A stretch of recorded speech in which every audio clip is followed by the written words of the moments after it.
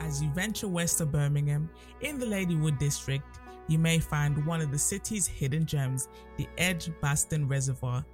In this natural reserve stands a derelict building covered in graffiti, once known as the Tower Ballroom. Before its closure in 2017, this venue has seen 141 years of music, dance, cuisine, sports, and romance played out in the most exuberant manner and forging the tower in the hearts of Brummies throughout the generations. The current plan, coveted by the council, is to demolish this beloved building and turn it into housing, a controversial idea for the natural reserve and a piece of local heritage.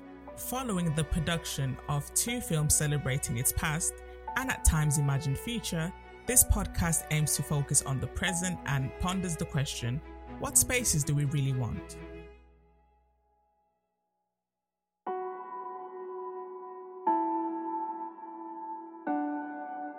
In this last episode, we meet the heart of the project.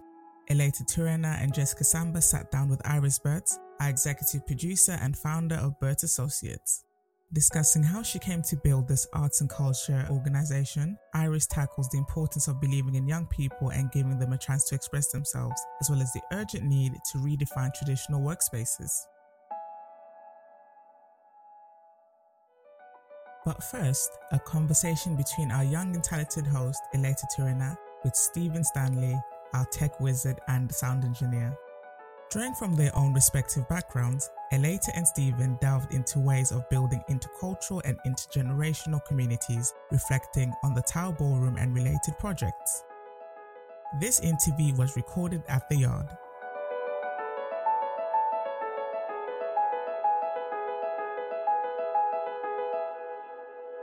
How did you actually hear about the Tower project?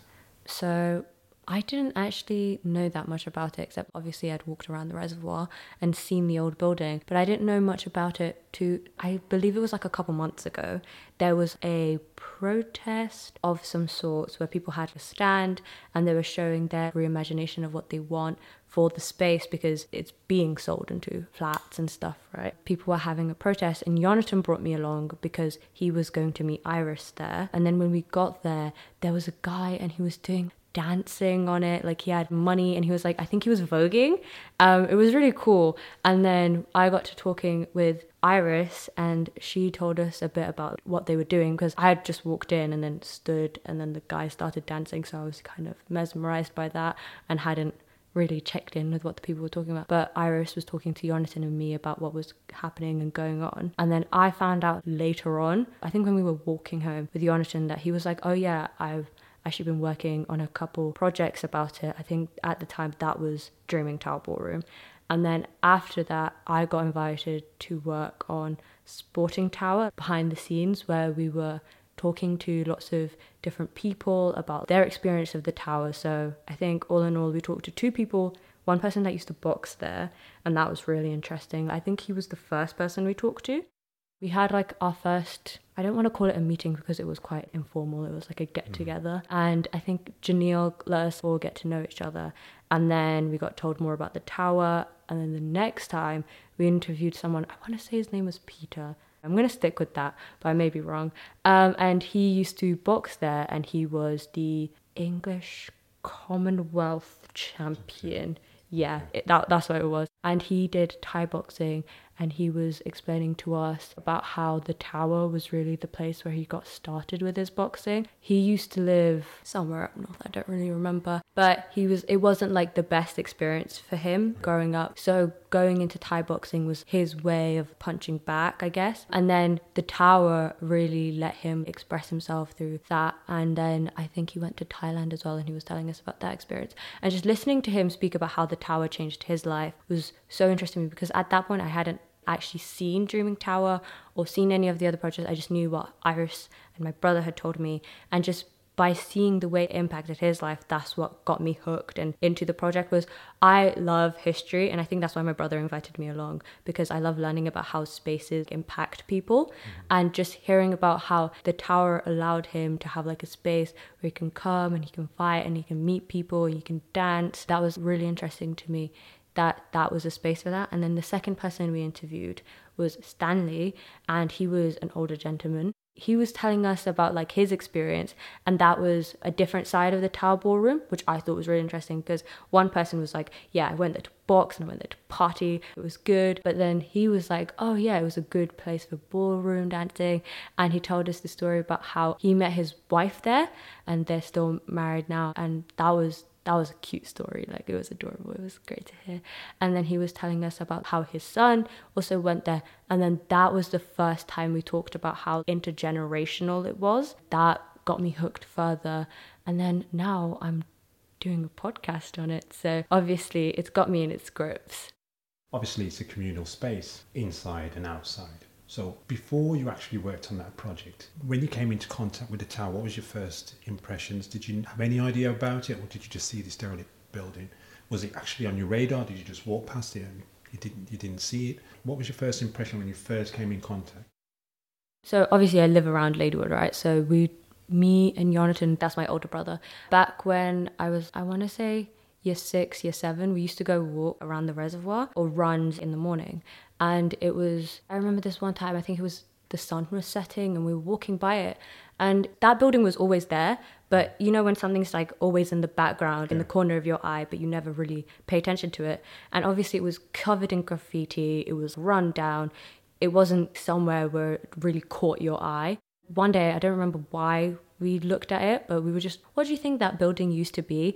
And I remember trying to make guesses at, maybe it was a cafe place because it was near the reservoir, because there's a sailing club further down. So maybe it used to be where they used to have the old sailing club, but we never really knew what it was, which is so disappointing, because now so many people I talk to, when I bring it up, they're like, yeah, I went there, but no one ever really brought it up because you never mentioned the space. It's not mentioned anymore. But when you mention it, everyone's like, oh yeah, I went there, I have this experience with it, or my mom went there, my grandmother went there.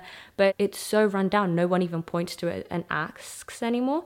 So I just think that's so disappointing. But yeah, my first experience of it was just a rundown building I used to see when I walked into the reservoir. You know, you always wonder when you see like old buildings, what did they used to be? But I never really had a reason like I do now to look further into it. If you scrap the whole idea of the tower, give me your interpretation of what a community space or a community place should be, and what should it give people, and what should people get out of it. I'm not trying to parallel the tower, I'm just trying to get your first initial idea of how a community space should work.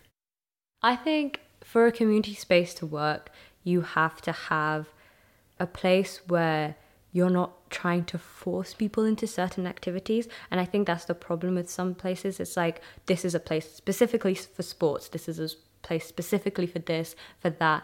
And then that kind of alienates people that don't necessarily want to be involved in those things. And for it to be a community space, I think it has to be like an open space where people can bring whatever they want into it, instead of like branding it from the get-go as this is just for sports, this is just for arts, because it gets people thinking, oh, well, I'm not interested in football, so why would I go to a community space that's about football, right? So I think for it to be a community space, you have to let the community mold it and shape it. So have a space where people can come in and be like, oh, can we use this for whatever event that we want to hold, or can we use this to teach karate in it, or whatever it is that the community wants to do. And I think having that will allow a community to thrive, because when you come in to do your thing, you will see someone who's doing another thing, and that's when you have the crossover and the link. That's how you should really get a community space starting. My first introduction to a community space would probably be church. That's like intergenerational, multicultural, right?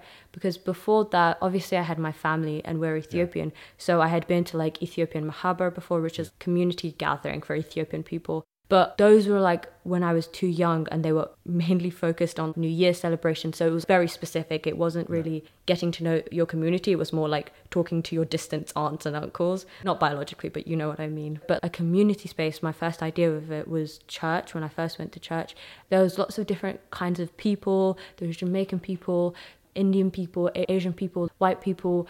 That was the first time where I got to interact with people older than me, and it wasn't a family member.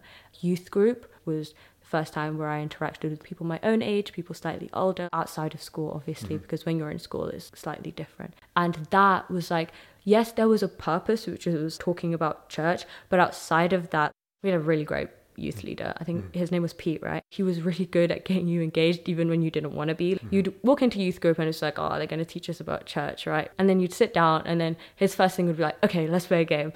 And then you get straight into playing a game, and then you get talking to the people around you. You talk about what you've been doing in the weekends. You complain about school. And if they're older than you, they'll tell you like, oh, it's not even that bad. You don't know how it is. If they're younger than you, they tell you, oh, that's so cool that you get to do that.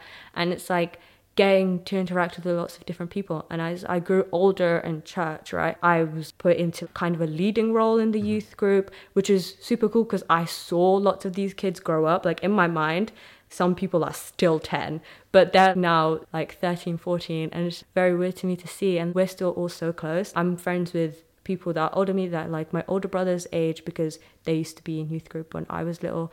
And I think that space where obviously there was a reason for us to being there, it was like just talk about the Bible, but outside of it, you managed to make such a close connection with someone because you got to play games with them, you got to talk with them, you got to talk about your day, your week. And I think that idea of a community space is really great.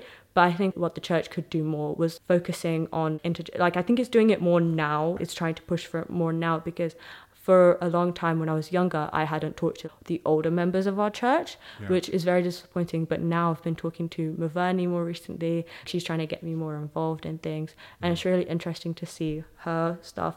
And I was so surprised. But she went to the Tower Ballroom and like, she never spoke about it. She didn't really bring it up. But she's one of those people, which is when you mention it, she'll be like, you didn't ask. She won't bring it up unless you ask. That's such a cool experience that we never got to talk about because we don't get to interact with people older than us a lot, which is really disappointing. You know how we talked about the Tower Ballroom and it's intergenerational. If you can imagine a river, and this river is travelling through, it hits rocks, so it meanders left and right. The rocks could be the different events or people that happen in a certain time period that actually shapes it. So the cultural impact of the individuals around the tower have an impact on it, and they shape it. That's going back onto what we spoke about earlier, about a community space, that you just don't build it, you start it, and then the community help form it and shape it. Out of community and relationships, out of intergenerational, is there anything that you got from, say, a great aunt or grandparent, they said something or they did something that you can consciously know that you've taken on board, a skill or saying or a habit that you've taken on board from them, that is like an intergenerational meme that now you hold dear to yourself? Is there anything in your life have you had an experience like that? I don't know, because I think when I was younger, obviously I grew up in Ethiopia, but that's where my grandparents are. I haven't had much time to talk with my grandparents because I was 6 when I moved here. So it's been mostly talking to my parents. I have some memories of my grandmother. Can you tell me any little thing that like you say you picture your grandmother. Can you describe her? One of my most vivid memories I have is her making coffee in our porch place, the front of your house. Yeah.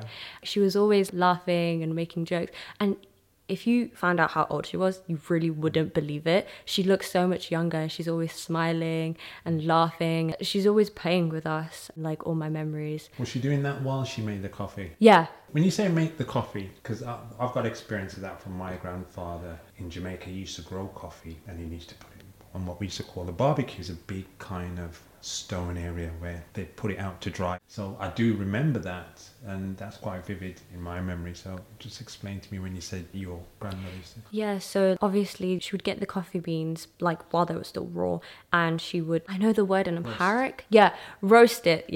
As we were there, she would have like a portable stove and she would roast it while we were still there. There's a tradition when you're roasting coffee in Ethiopia, you'd go up to people and you'll let them smell it. You'll waft it to them.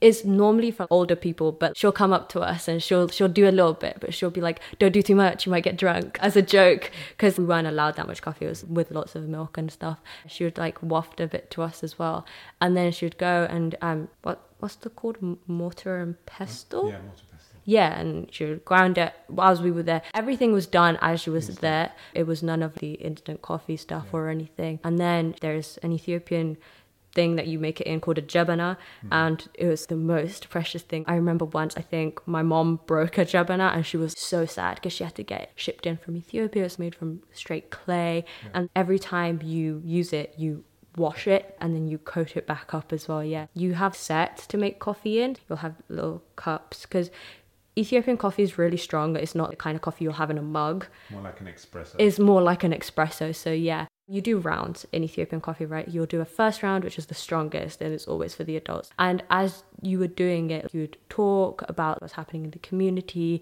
you'd tell stories. And there was this game called Abosem. It's like rock, paper, scissors. It's like a decision game. And if you lost it, you would get ordered around to do a little thing. So it would be like, do a little dance, oh, sing this song. We used to always play that. And then the second round was slightly weaker, but you still wouldn't give it to kids. And then the third round, you'd mix it with lots of milk, and you can let the kids, and lots of sugar as well.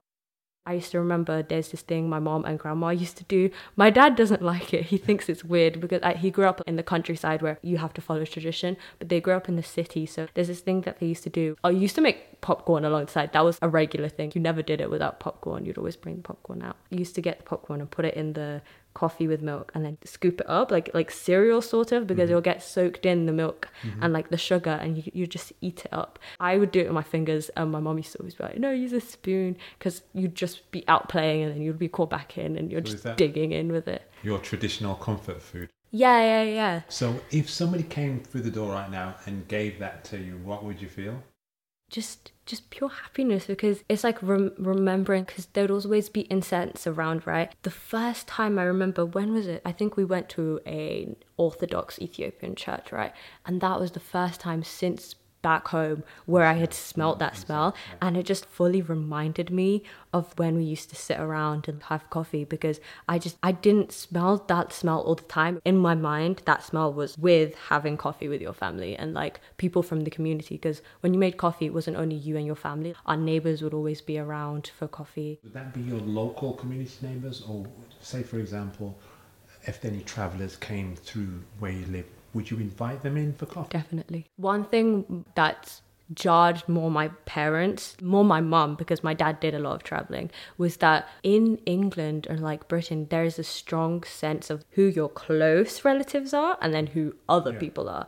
But in Ethiopia, when my mom was in labor, she left me and my brother with one of our neighbors. We had a nanny, but like when she wasn't around, you could easily drop off your kids at someone's house and be like, oh, can you take care of them, please? I have to go run to the shop, right? My mum she has a lot of kids, right? So when she's working, when our nannies weren't around or stuff, you could easily do that. So it wasn't strange for if someone was passing by, it'd be like, oh, we're making coffee, do you want to come in? Just invite people in. But our neighborhood as well, it was pretty big. So it's not like your next door neighbor that's just considered your neighbor, but it's more like just people around you, people that you meet in the marketplace that you like. You'd be like, oh, do you want to come around? Yeah, you just invite people over. There wasn't this sense of like, these are your close relatives and then this is everyone else. It's funny because you talk, obviously we got different cultures and we got different backgrounds. We got one common denominator, of African descent. A lot of what you say resonates within me and within my culture. So we have this thing where within a village or a township or wherever you are, the next person, the next street on is also like your father. So you would have to conduct yourself in front of them and they have the right to discipline you. Yeah. So it's not like if you was walking out and you're playing on the street and you're getting up to some mischief as a child. You know instinctively if you saw any other adults that you could be reprimanded immediately. Definitely. And even if you went and told your parents, they would be like, good. You get two. Yeah. So you get discipline from them. Yeah. And then you get another discipline from your parents. The parallel what I'm trying to drive is you have memory of your past. And that's a community memory. And how does that translate to the Tower Ballroom? The reason why I wanted to talk about it in that respect is so that anybody listening can actually see that within the Tower Ballroom and that community that was going on, there's always a transferal of ownership, a transfer of influence, of education. Where that happens is where you have a spot where people can feel relaxed and feel at home and feel a part of. And you always get more out than what you put in, because as an individual you're only putting in as one, but you're getting out from all the other people that are putting in. If you was gonna create Tower 0.2, what would be the key strategies in that location that you would want to put in to encourage more of, skills, talent, education, history? I'm not talking about it being formal, but I'm talking about that informal cross-pollination of ideas and influence. When it comes to what I've heard about the Tower, people came for one thing and then met friends and then came to another thing that they were going to that they didn't even know about. I think there's a problem with people not knowing about what's going on in the community. Yeah. So one big thing about Tower 2.0 that I would make is make sure everyone knows what's going on all the time. Make sure people are aware that this culture is having a day or this person is doing a thing, and make sure to have people understanding what's going on at all times, so they know it's not just for this specific culture group or this specific age group. We do other things and just come and meet people. So I don't know specifically what we would have in it. I would think music is a thing that most people enjoy. I'm just trying to think of, you'd have, for example, distill down the fundamentals. Fundamentals would be definitely a place where you can meet up, whether outdoor or indoor. Fundamental number 2. Definitely a place where you can prepare and serve food. Fundamental number 3, definitely a place where you can get involved with something creative. So just a few aspects that that you can get access, I think would be advantageous. What the Tower provided, it provided a space, and it had music there, and you could eat there, and it had a place where you could sit outside and then people can meet and they can talk. And often when that happens, you have different people go there for different reasons, but they do that swap over, which is good. So I was just trying to think for a simple plan for the future, for any other place that might be creating or being created or being planned out, what are the key fundamentals that allowed for the whole system of the Tower to exist and have this massive legacy? And also, why I use the analogy of a river is obviously you have something that starts, and when is a natural end to something? Do you think that the Tower has come to a natural end, or is it going to be like the salmon as it gets to the sea? There's a point where it goes back to the beginning and you have this repeat. Is it possible that although the Tower building physically is in its demise, but could there be something that could germinate and start that whole process again from that spot? I think definitely. I don't think people have changed that much. People still need a space for community to get to know each other, to be able to laugh, dance, eat, sing, enjoy each other's company, enjoy arts, enjoy dancing, enjoy activities. And I think people are still yearning for a spot like that. Lots of communities are like, we need community spaces. The youth have basically nowhere to hang out. I know this from experience. I want to do boxing, right? And I have to travel. I have to take a bus to do that. There's nowhere around locally in Ladywood where I can do that. The Ladywood Centre doesn't really run a lot. I haven't even seen it open, I want to say, in the last 2 to 3 years, especially after COVID. Haven't had a peep out of them, right? And the only real thing to be doing in Ladywood is the new Ladywood Leisure Centre. And you obviously have to pay for the gym. And I think there's one afternoon where young people could do swimming for free, and then another afternoon where older people can do swimming for free. But outside of that, there's nothing else that I can think of in Ladywood. And having somewhere like the Tower, I'm not saying we have to bring the Tower back in its full glory, because I don't know how long that would take. I don't know how much money you'd have to put into that. But definitely a space where people can meet, talk, have fun, enjoy themselves in a space where they know they're not going to have to be told, oh, you're being too loud. Oh, you're in my back garden. Your music is way too loud. Things like that young people have to worry about. Like when me and my friends hang out in a park, we have to be careful not to be too loud, because parks are around where people live. People have their younger kids in there, so you have to be careful about what kind of music you play and what kind of words you're saying half of the time, right? Once me and my friend wanted to play basketball, let's go all the way up to Five Ways to find a park that had a basketball court in it, because places around Ladywood, they just don't. There's not lots of things to do. There's maybe a slide and a swing. We definitely need those spaces for younger people, for older people, just to be able to meet. Like you were saying, the fundamentals, to be able to have a space like that is definitely necessary. Even though, as you said, the Tower, the building itself is on the demise, people are yearning more than ever to have a community, especially after lockdown, where people have realized isolating yourself is so detrimental to you and your mental health. People are looking for spaces, and especially in Ladywood, you have to go out of your way to find them. Yard is a new development, Port Loop. They're trying to get communities closer and try and open days. But even that, lots of people don't know what's going on in Yard. They just haven't heard of it. They haven't heard of Port Loop. They know about the new buildings, but they don't know about this communal space.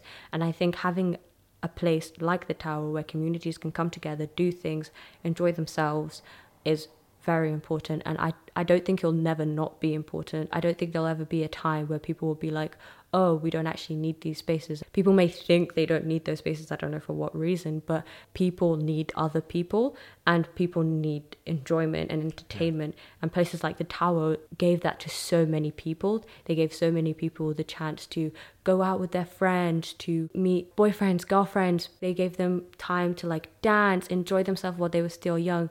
And now, my age group, your only choice is either to hang out in a park, or you have to forge your ID to go to a nightclub. That wouldn't happen if there was a place like the Tower where you could safely have a dance and sing and eat and then go home. I think Lorna Laidlaw was saying in our interview that it was 7 to 10 kind of thing. You wouldn't be out later than that, so your parents wouldn't be too worried. And no one would be looking at you strange because that was your space. That's what you could do. There's just not spaces like that anymore. People tend to like people watching. If a carnival is on, or if an event is on where there's people gathering, it's a natural spectacle. So people will stop and hang around and watch what happens. It's like a chain reaction. So you get a few people together, if they're listening to music, singing, dancing, or whatever, you tend to find there's a congregation of people around the outside looking in, and then you find people, often the people that you least expect, their ambitions go down and they will join into whatever is happening in the central quadrant of what is there. So I think with the Tower, in the past it was really good because it did that. People used to come along, they'd meet their peers. This is before internet, which is relatively new, and it's before texting, which is relatively new. A lot of people didn't have phones back then, so they used to make it a point of actually logging in or clocking in to the Tower and get basically the latest news, the latest chat, what's going on, what's happening. That's how they used to tune in and get their information. And then stemming from that, people getting together, they build relationships. So they build friendships, partnerships, girlfriends, then boyfriends, and then dating, fiance, then marriages, and then children, and then birthdays, and all these things cascade out just from this one place. Through working on the Tower project, how has it inspired you? Has it changed your thinking? Is there any tools that it's given you that you've thought, okay, I've taken from this is really important for me to apply myself? What is it that you've got from the project? I think from this project, I've got a better understanding of how community spaces work. If you asked me before this, how would a community space work, or what is a community space, I'll just tell you a place where people hang out. I hadn't really considered the fundamentals, you could call them, or the things that go into making a community space and how intricate it is, and how it's basically like an ecosystem that has to cohabitate. I think what we saw with the Tower is if a new thing is introduced to the ecosystem and it just doesn't gel, then it can sort of break apart, right? That wouldn't be something I would have thought about before. And especially hearing people talk about their experiences with the Tower, it's shown how fundamental and how important community spaces are. And it's not just a place where you can hang out, it's a place that affects people. It's a memory that they hold years and years into the future. You'll be reminded of you hanging out in this space with your friends doing this thing. This has really impacted me because you just see how people use spaces and how it can impact them. And also, I don't want to say this, but it has kind of made me a bit sad to see how quickly things like that can go downhill. In people's memories, 10 years ago, they were partying there, they were with their friends, and then they go back and it's a derelict building. How quickly that can happen, and how the council, they haven't even considered how monumental this space was to people, and in their mind it's just oh, we do housing here. It's so disappointing to me that can happen so quickly. But I think working on these projects, it's helped to see how much stuff has come from it, and obviously focusing on the future and seeing what community spaces can learn from places like the Tower. Even if there is no way to salvage the Tower, we bring it with us, what it taught us and how to create community spaces. It lives on in the legacy of what it taught people of how to build a community. The whole idea of the tower being this third party and influence so many lives. It's so sad that it's going to go now, and a lot of people are going to miss it. It's going to affect a lot of people intimately and emotionally. And I was thinking, do you think it would be a good idea to have a funeral for the tower? In the sense that once you have something that has such a great impact on people and it's going to be missed, for them to have their respects to say goodbye to that building, rather than it just fizzle out without any recognition. You could, I don't know, maybe some way of just remember the tower, and so that next generations and further generations can hear about it and see it and say, okay, that was that and it meant this. It's gone now, but there's still elements of it that's still around, it's still in people. That would be an amazing idea. But on the other hand, I know lots of people still have hope that something can happen with it, something that's different. Maybe not the tower as it once was in its former glory, but something can come of it that doesn't just become housing. But I think having a time of remembrance of what the tower used to be, and I think these projects, Dreaming Tower, Sporting Tower, this podcast, just everything else people are doing around this is really important, because it's telling the stories that otherwise would have been lost to time. Like your children would have heard it, maybe your grandchildren would have heard it, but other than that, nobody else would know that outside of your family. And I think these projects, they're bringing it more to light. They're allowing people to understand. I wouldn't have known about this if it wasn't for these projects, and I wouldn't be here to talk about them. And I think having a memorial type of thing where people can come and pay their respects for the place that they once used to thrive in, it would mean so much to people, I think, because instead of it just fizzling out, like you said, and just being like, oh, it was once great and then it slowly deteriorated and now what, it's a building with graffiti on it. Having a memorial would be so important, just because people could remember how it once was and understand that while the building itself is gone, the memories are still with them and they can still impart that on the future generation.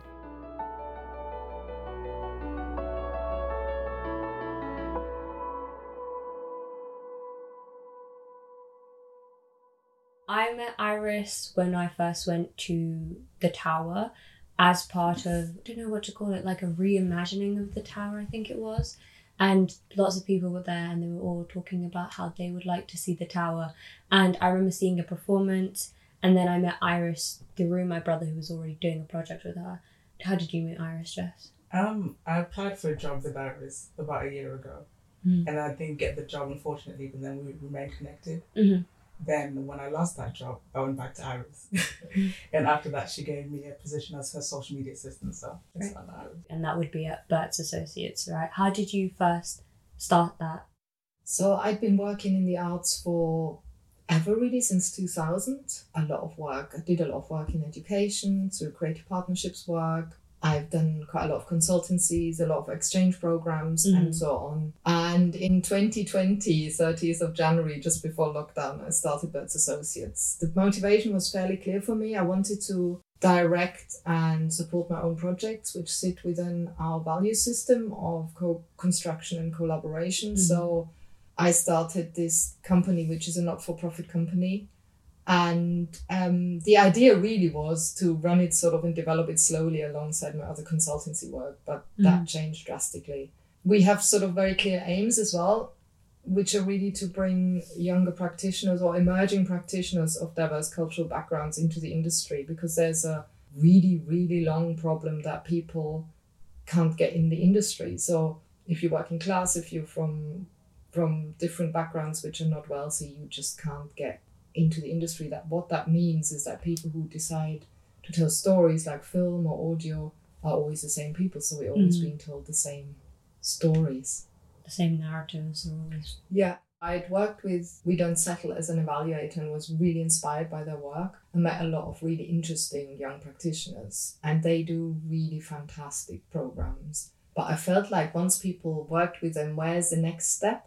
And we talk a lot with them and we're hopefully going to collaborate with them. So it's sort of, I've seen this over the years that this happens a lot. There's sort of training workshops and then the next step is missing. So that's where we started. And then the Tower Ballroom project started to shape in our heads. How long have you lived in Ladywood? So I moved to Ladywood about 12 years ago now. And I've always lived right here by the Edgbaston Reservoir. So I came from Leamington Spa and I was doing a lot of work in North Birmingham in the Black Country, so this area seemed to be quite convenient to travel. Did you have to change the way that you wanted to work because of the lockdown? Before it started, did you want the business to be one way, but then had to adjust because of the lockdown? I would say absolutely yes, because I think in the last 2 years, we've become really a very digital creative organization. So we mostly work in film, digital media and all that. And if you'd asked me 2 years ago, that's not what I thought I would do, because that's really not my background. My background is very much in visual fine art. It's in facilitation, in setting projects up. But this has been a real roller coaster journey of finding a complete new identity for the company, but also for myself. Having said this, the company didn't have an identity because it was so young, but I don't think that's the direction we would have set up off in. But I think that also reflects how we work, because if you work in a truly co-constructive, collaborative, organic manner, that will happen. So you might have a plan, and then life develops, and then you develop your skill, you develop your team skills, and then other projects stem from there. I feel like the way you work, you sort of mold it around the people, less of like have a clear idea and be like, yeah, you've got to fit into this. You kind of like, oh, so you're good at this, we can add this. Because this podcast actually came from the idea when we were doing Sporting Tower as a visual thing, and then you were like, oh, what do you enjoy doing as a media? And then I was like, I enjoy podcasts, and I think you asked a bunch of other young people as well.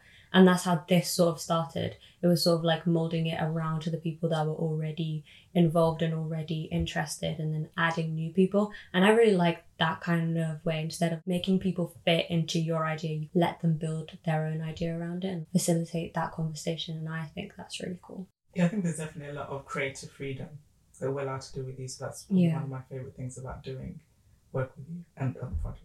I think that's really important to me, because I feel like I don't really know all these things. Like I don't know that much about podcasting. I'm just aware that younger people are really into podcasting, and I know also Jess has done podcasting before, so I knew that. And it's interesting you say that, because we get quite a lot of interns from UOB, University of Birmingham, and when I was talking to Van Neil, who is one of our interns who's working on this podcast as well, she really just wanted to work on it. So I said, fine. It wasn't like, oh, but you came to us with a different application. That's not interesting to me. What she wrote in the application was interesting to me is, who is she? And she worked with us on showing our films on the film tour. But what I'm trying to do is really find out who are people we're working with and what are they passionate about, because I think that's where you get the best outcomes. And I think it's really interesting, like we'll have one conversation before we start recording, and then you're like, we need to make that into a podcast. That needs to be our next project. And I always think that's very fun, because you're very encouraging about whatever we have to do. And I feel like it's hard to get that. It's hard to find people that are very encouraging of creativity and see it as realistic. And it's not just like, oh, you can do whatever you want. You will help us like mold it. You're not just like, go at it. You're just kind of like, this is the steps that we can take. We can connect you with these people. You've connected me with a lot of people through these interviews. We've talked to a lot of people, and I was wondering, how did you meet some of them? Do you remember they first got involved with the tower and how you got involved with them?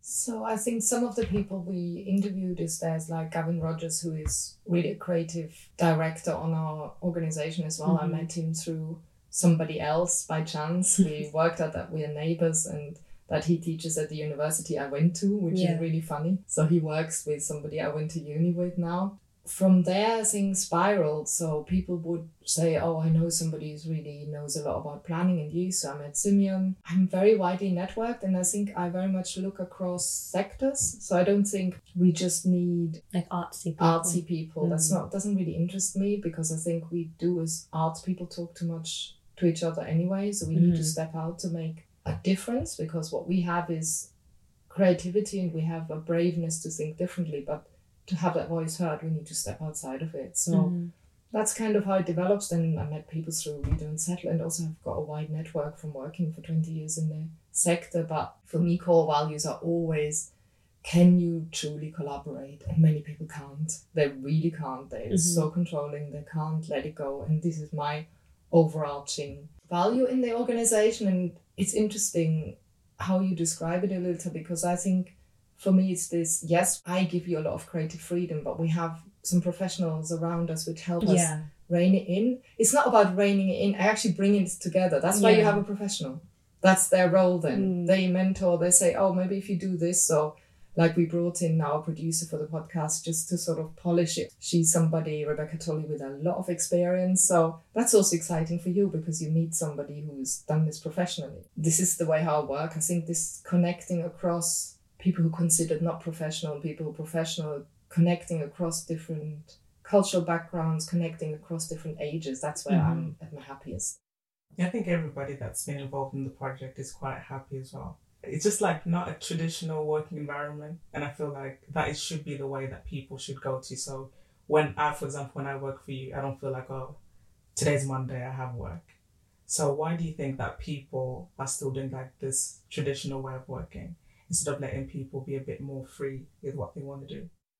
I think there's a real fear in society about stepping out of the normal system. So I think a lot of our working realities come from industry, and I think we don't think about this. So I think a lot of the 9 to 5, for example, comes from servicing machines. And when I talk to other people, have you thought about that 9 to 5 means you have to work these hours because the machine's running? We're not working like that. That's not what we're doing. We need to look at other stuff like maybe we shouldn't post social media at the weekend because maybe people didn't read it, or we should, or we can schedule this. It's about actually redefining what work is, I think. So I'm really interested in a lot of the new theories around work, and there's a lot of people talking out there about these things, but it's very undervalued. Really interesting with current movements around post-lockdown that people say, oh, you have to come back to the office because I have to see you, you have to sit your hours. And actually when you look at people who work office jobs, they often don't work the hours, they don't actually do stuff certain hours because they run out of work, they may be tired, they may be not well at that moment. So I try to think, this is a task we need to do. It needs to be done by then. When you do it, is really your judgment. And that's I also work with myself because also I have a long-term health condition. So I have days when I just feel terrible. And I've learned rather than work through it, I'll go and rest and then I can do the work in half the time than I originally thought I needed for it. Or I was really struggling. Like when I'm not well, like I can't see very well, sometimes I struggle with a screen. And so I'm trying to find a way how we can work without killing ourselves over it, but working with this very strong dedication and passion at the same time. But it's a dangerous game because you can get into the adrenaline rush and then you kind of overwork. And so it's that balance I'm trying to sort of get in work. Working with you has been really different to what I have seen people talk about how they work. I've never worked on anything this long term before, but this has been really interesting for me because you let us decide what times we want to work. You will ask us, are you free this day? And if we say, well, no, but I can fit it in, you're always like, well, no, we're not doing that, because you don't expect us to sit down and work for an extended amount of time. And I think that's really interesting. I think creativity needs space. And I think what happens often is that when people work in these traditional working environments, they go like, okay, it's 9:15 on a Monday, be creative. But you might not be in touch with that. And I think the oppressive system of our work life really knocks the creativity out of you. So I think you need to be rested for doing this kind of thing we do. We also talk a lot before we record the podcast just to get sort of, it's almost like warming up your thinking, warming up your brain, taking some ideas about.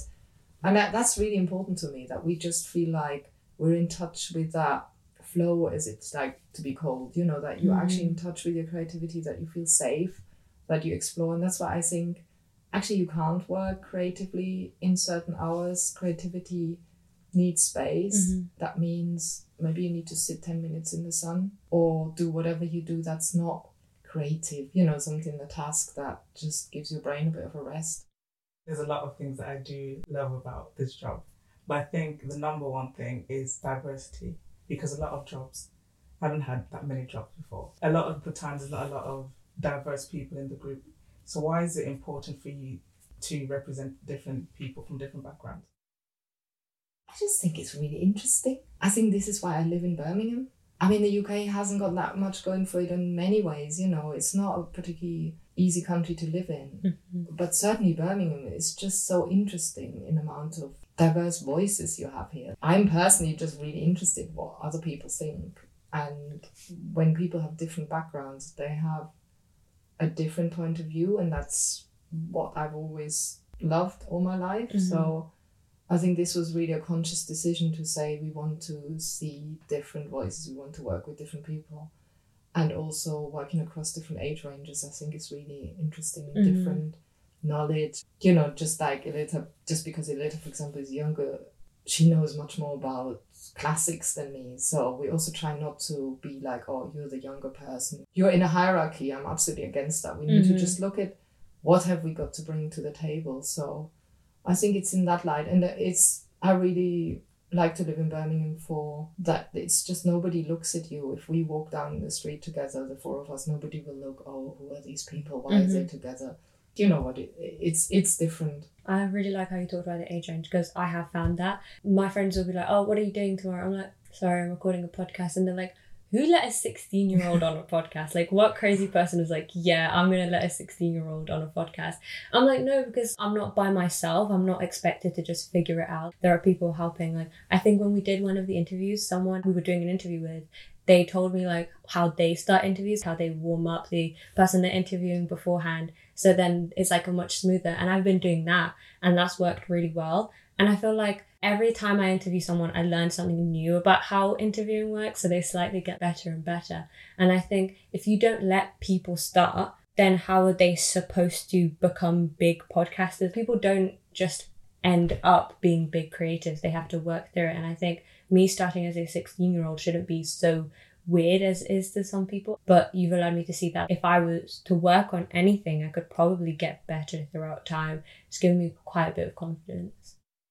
I think that's really good, but I also think it's really important to remember, if we only let people do podcasts who've been trained to do podcasts, we will always have the same voice again and the same point of view. So say you would go to university, you learn podcasting, you'd be very likely taught by a white male. So you're going to be shaped into something that we don't need to hear more of, actually. If we don't work in this explorative space and develop new ideas, we will never get a new voice. That's why I think, and I always say, what's the worst thing that can happen? You have to be real. I mean, we're recording a podcast. This is not brain surgery. Yeah. So it's not high risk. So why are we not taking that risk? I think it's really important to take creative risks because we learn something. And I have to say, I probably know less than you about podcasting.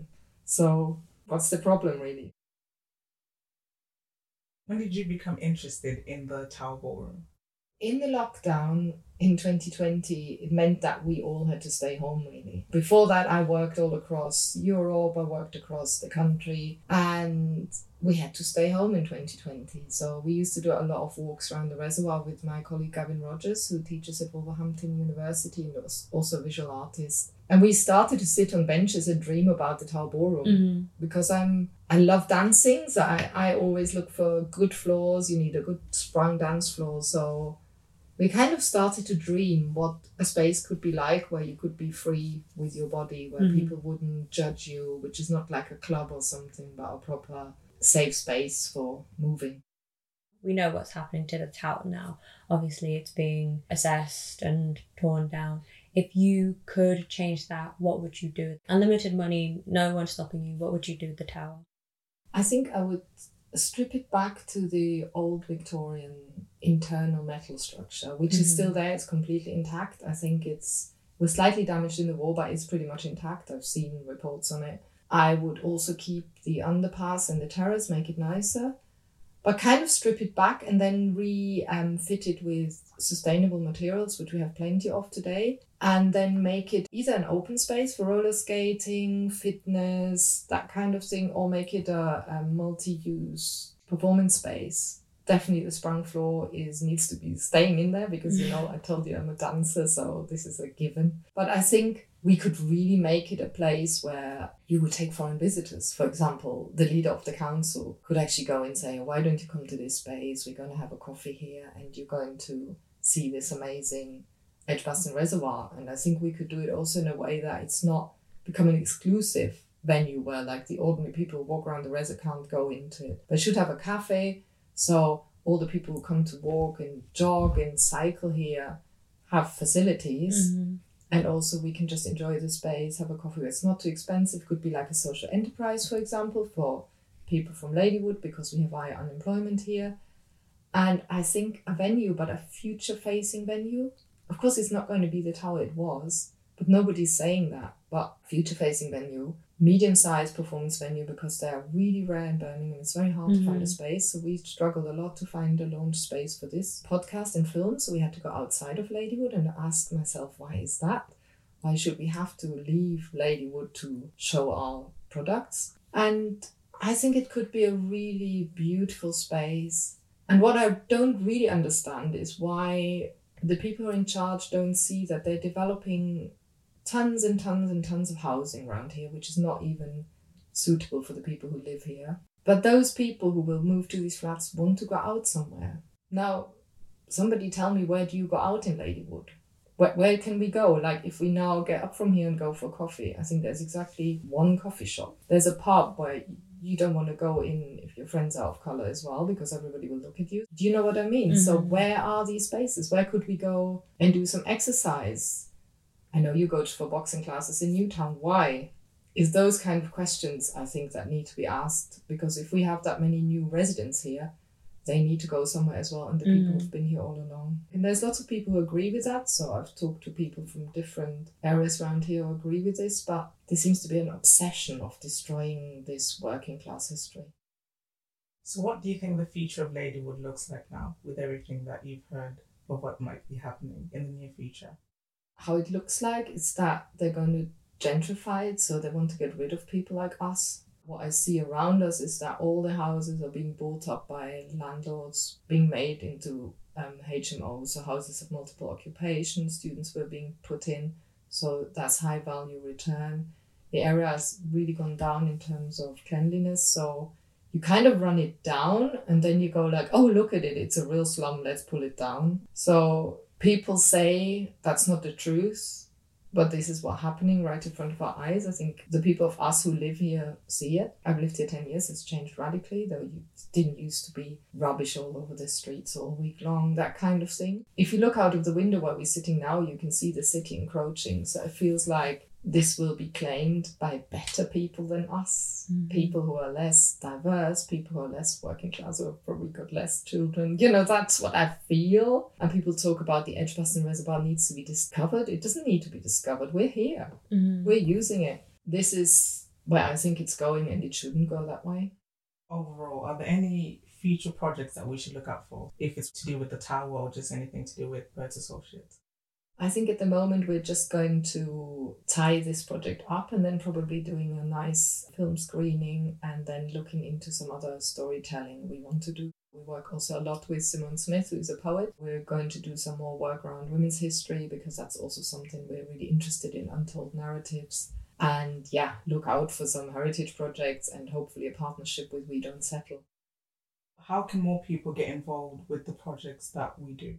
It's really interesting. I think we could maybe think about, after we've done this project, to really take stock and think how we can get people more involved. And it's a really good and timely question, because recently I met somebody through a chance meeting and he said, oh yeah, my parents met at the Tower Ballroom and I met 2 people recently. You know, when we do our projects, we do call outs and we don't find the people, and then suddenly these people appear. So I think this is a really good question and something we need to, when we've released all this, need to sit down and maybe map and think how we could do a deeper engagement with the neighborhood. Or it's not even the neighborhood, because people met here, they lived here and they moved somewhere else, or they never lived here. But loads of people came from all over Birmingham to this place. That's something I've been thinking about, and that's maybe something we should do in the next phase, because I think the Tower Ballroom isn't done. The history isn't done. There's still so much to be discovered. I don't know what both of you feel about that. No, I definitely agree. The more we talk to people, the more stories you get, and then you bring it up with someone randomly and then they go, oh yeah, no, my grandparents used to go there. Why have we never talked about this? I guess it's just kind of like, if you don't bring it up, people won't just share. People just feel like, oh, you don't want to hear about something that my grandparents did. And like, I absolutely do. This is something that's very interesting to me.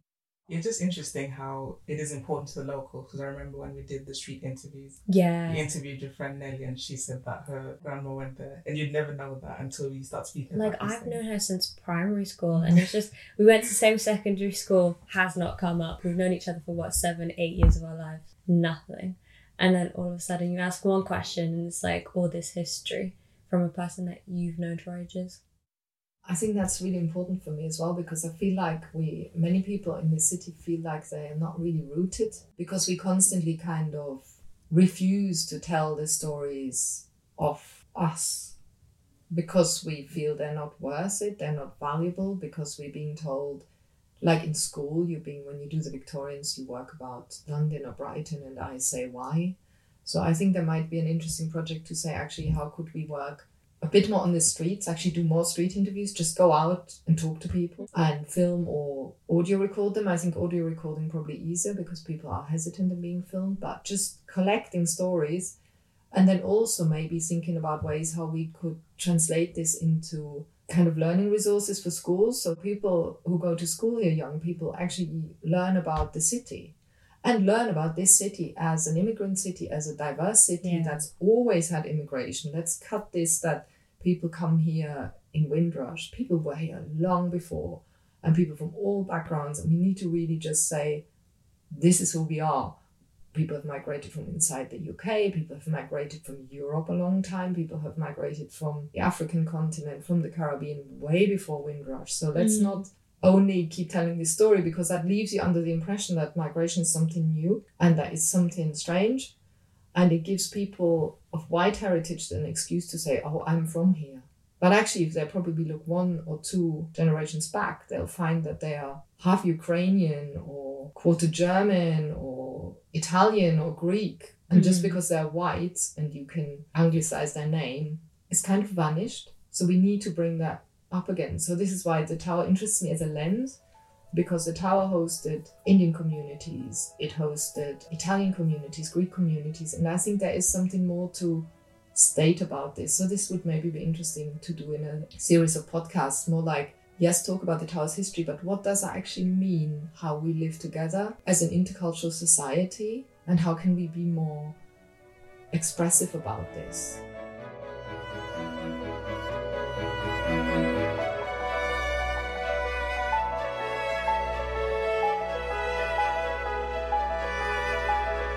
Thank you for listening to Amplifying Voices, a 5-episode podcast series produced by the children of the diaspora. We hope you enjoyed this podcast. Don't hesitate to send us your reaction and comments either on Instagram @BertsAssociates or by email. That's admin@bertsassociates.net. A Berts Associates podcast brought to you by the Birmingham 2022 Festival. Find out more on our website, bertsassociates.net.